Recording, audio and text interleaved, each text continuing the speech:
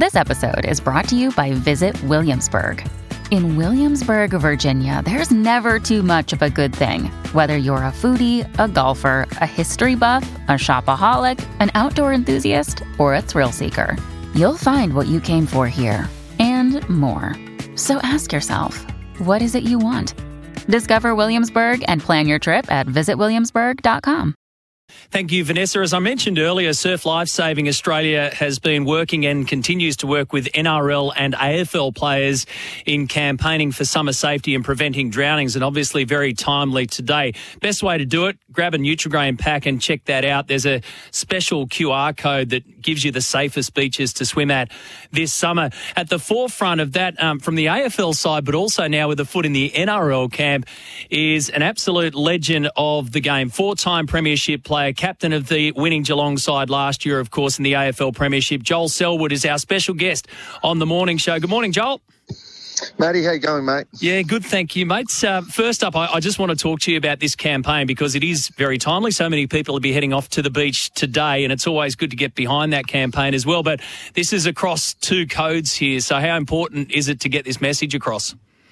Well, two codes and, just life as in living, because it's a busy time of the year where people are going to unfamiliar beaches. So it's, I was sitting by my Nutrigrain box this morning and could see the QR code that could lead us to the safest beaches in and around Australia.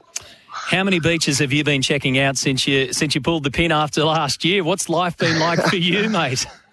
Well, it's been busy, but in saying that, a lot of work's been in and around home. So I'm on the Bellarine Peninsula, which, has a lot of beautiful beaches. We've got 13 beaches out the back, which is well patrolled, and that's the one that we love most.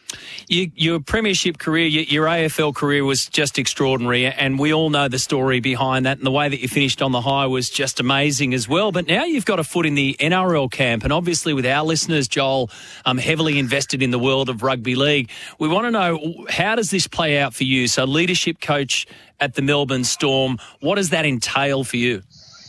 Yeah, I am. I've obviously joined the Melbourne Storm down here, an organisation that I've looked upon and, watched on in envy of the work that they've done over, the 25-year history that they've had. But just going to work with their leaders coming through. They've obviously lost a handful of players through the Dolphins, and now it's time for this next group of leaders to come through. So it was pretty appealing to me, the ages of these guys, in the position that they were in as a club, that to join them and see how we go.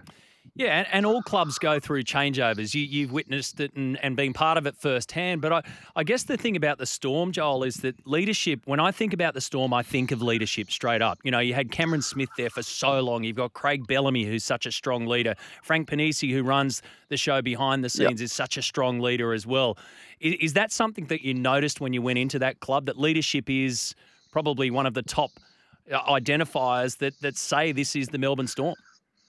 Yeah, no doubt. Obviously a very stable club. Been fortunate for the people that you've just mentioned. But now it's over to the boys, come game day, to, take their game to the next level. Obviously didn't finish where they wanted to last year with the exit in finals. So they just want to be a stronger club and take those steps forward.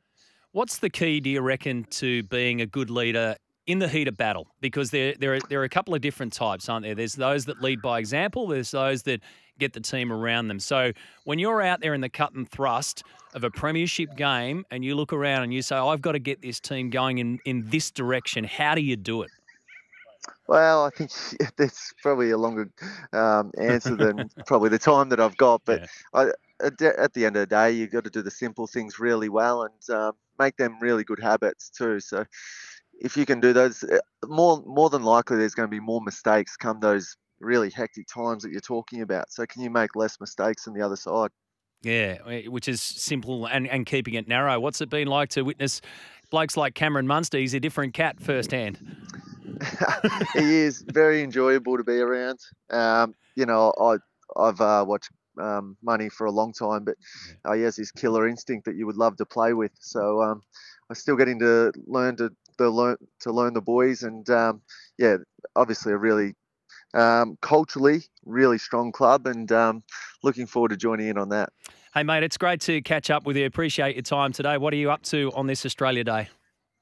I am at training right now, Oh. so they're on the home deck of Cardinia Park. They've got camp down at Geelong Grammar this week again, the second week. So Yeah. the boys are going to have a practice game here in a couple of weeks. So they've got a couple of hour session out here today, and then back to Geelong Grammar. Hey, mate, well, just before I let you go on that, I had Jason Demetrio, the coach of the South Sydney Rabbitohs, and they spent some time at Richmond and learned a lot from there. Are you seeing more crossover between NRL and AFL or code to code? Yeah, no doubt. Especially through the sports science too, that those teams are looking to always get the upper edge and how training programs are working and whatnot. But players do enjoy being around other, great players too. I think we're just a sport-loving nation, and may that continue. Thanks for your time this morning, Joel. Like I say, great to catch up with you. Let you get back to training, and thanks for pushing that campaign as well, because it's a damn important one. Appreciate it.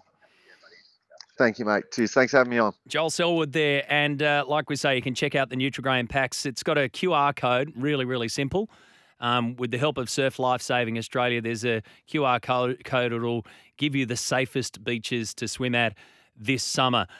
We cannot hammer that message home enough. And past players like Joel Selwood and those within the NRL and across the AFL as well are part of that. But, gee, that's interesting, isn't it? One of the great leaders of the game down there and across the AFL, one of the great leaders, more wins as captain in AFL than anybody else, 4 premierships along the way, and held in such high esteem, is now helping out the Melbourne Storm, which is known for its leadership abilities, and those that have been there and those that continue to be there. And here they are again working hand in hand. It's quite a story, and we're seeing a lot more of it, aren't we?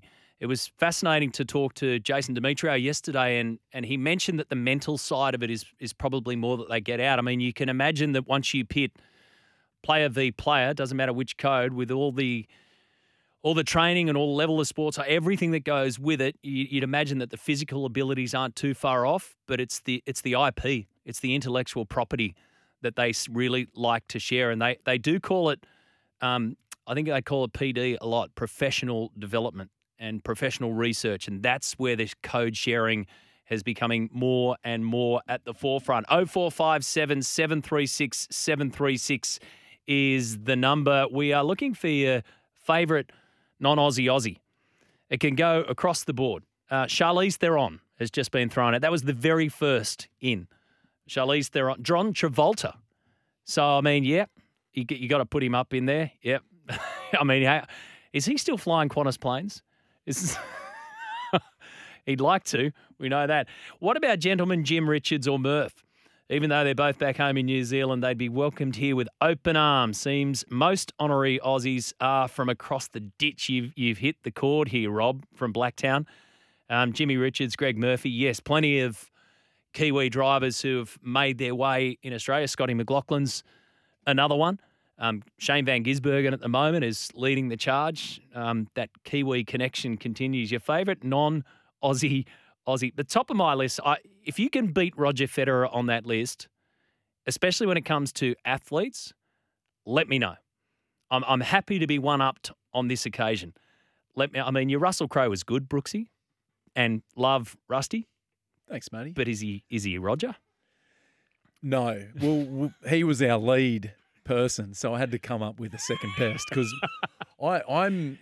That's going to be one of my big sporting regrets, Matty, not having seen Roger Federer live. Yeah. I tried to do it twice, didn't happen, and now everyone just talks glowingly about those memories of watching Roger or interviews that you see, and you just go, damn it.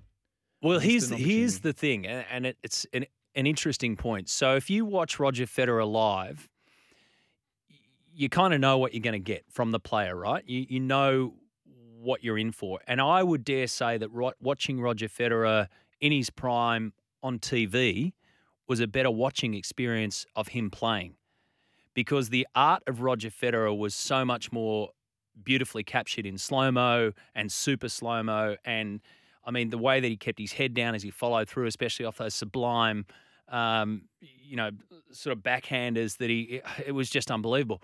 The experience that you missed out on was the Roger Federer experience of him talking to the crowd, him coming out, the crowd loving him, the back and forth between Rod Laver Arena and him, his absolute glowing love for Rod and respect for Rod Laver when he was in the house, his emotions that he showed out there, the tears that he wasn't afraid to let go, all of that, and that genuine warmth that he gave in the post-match interviews. That's the part that you miss out on. That's the part that you can see on TV, but you can't feel unless you're there. There's two people that come to mind working in TV. Virat Kohli being on the SCG when he's around, you get that vibe. And I sat quite close to LeBron James at a Cavs-Knicks game at Madison Square Garden, and all eyes. It's a bit different basketball to tennis because there's only two players out on the court, but all eyes are on LeBron, regardless if he's sitting on the bench or on the court, because there's always something happening. I feel that Roger Federer would have had that vibe when you go to an event, that it's not only your eyes watching Roger when he whips that backhand or hits that passing shot around the post. Yeah. Like that's the feeling I get, that if I was there with Roger, that everyone's looking with me. I can feel the other eyes on Roger that gives you goosebumps. That goes, this is a global phenomenon. When he was at his peak, when he was the dominant force in world tennis, he commanded Melbourne Park when he got there. He swept through the joint. He knew he was the big dog. He didn't have to swagger and put his chest out, but he glides. That's what he does. But he knew that he was the top dog there, and he acted accordingly. He wasn't, he didn't push his way around, but he knew that was his place. And like we said yesterday, essentially what Roger wanted, Roger got. The time that I saw Roger play second fiddle firsthand was the time that he was walking alongside Rod Laver one day out the back of the broadcast area, and he was genuinely a step and a half behind. He wasn't bowing. It's not a sycophantic thing. It's a respectful thing. That's the nature of the guy. But that was the time to me that Roger Federer was at the very peak of his career, was walking alongside Rod Laver in this respectful awe, and quite literally just a step or so behind to sort of go, you know what? I'm the king here, but you're the master. This is your place, and you're the guy that I want to aspire to be. And that again is the Federer experience. Is this just a Roger Federer love-in? Is he still? It feels like it, and I don't care, Matty. I don't care. Because he's one of the best. All ever. right, let's group hug it out. He's our favourite non-Aussie.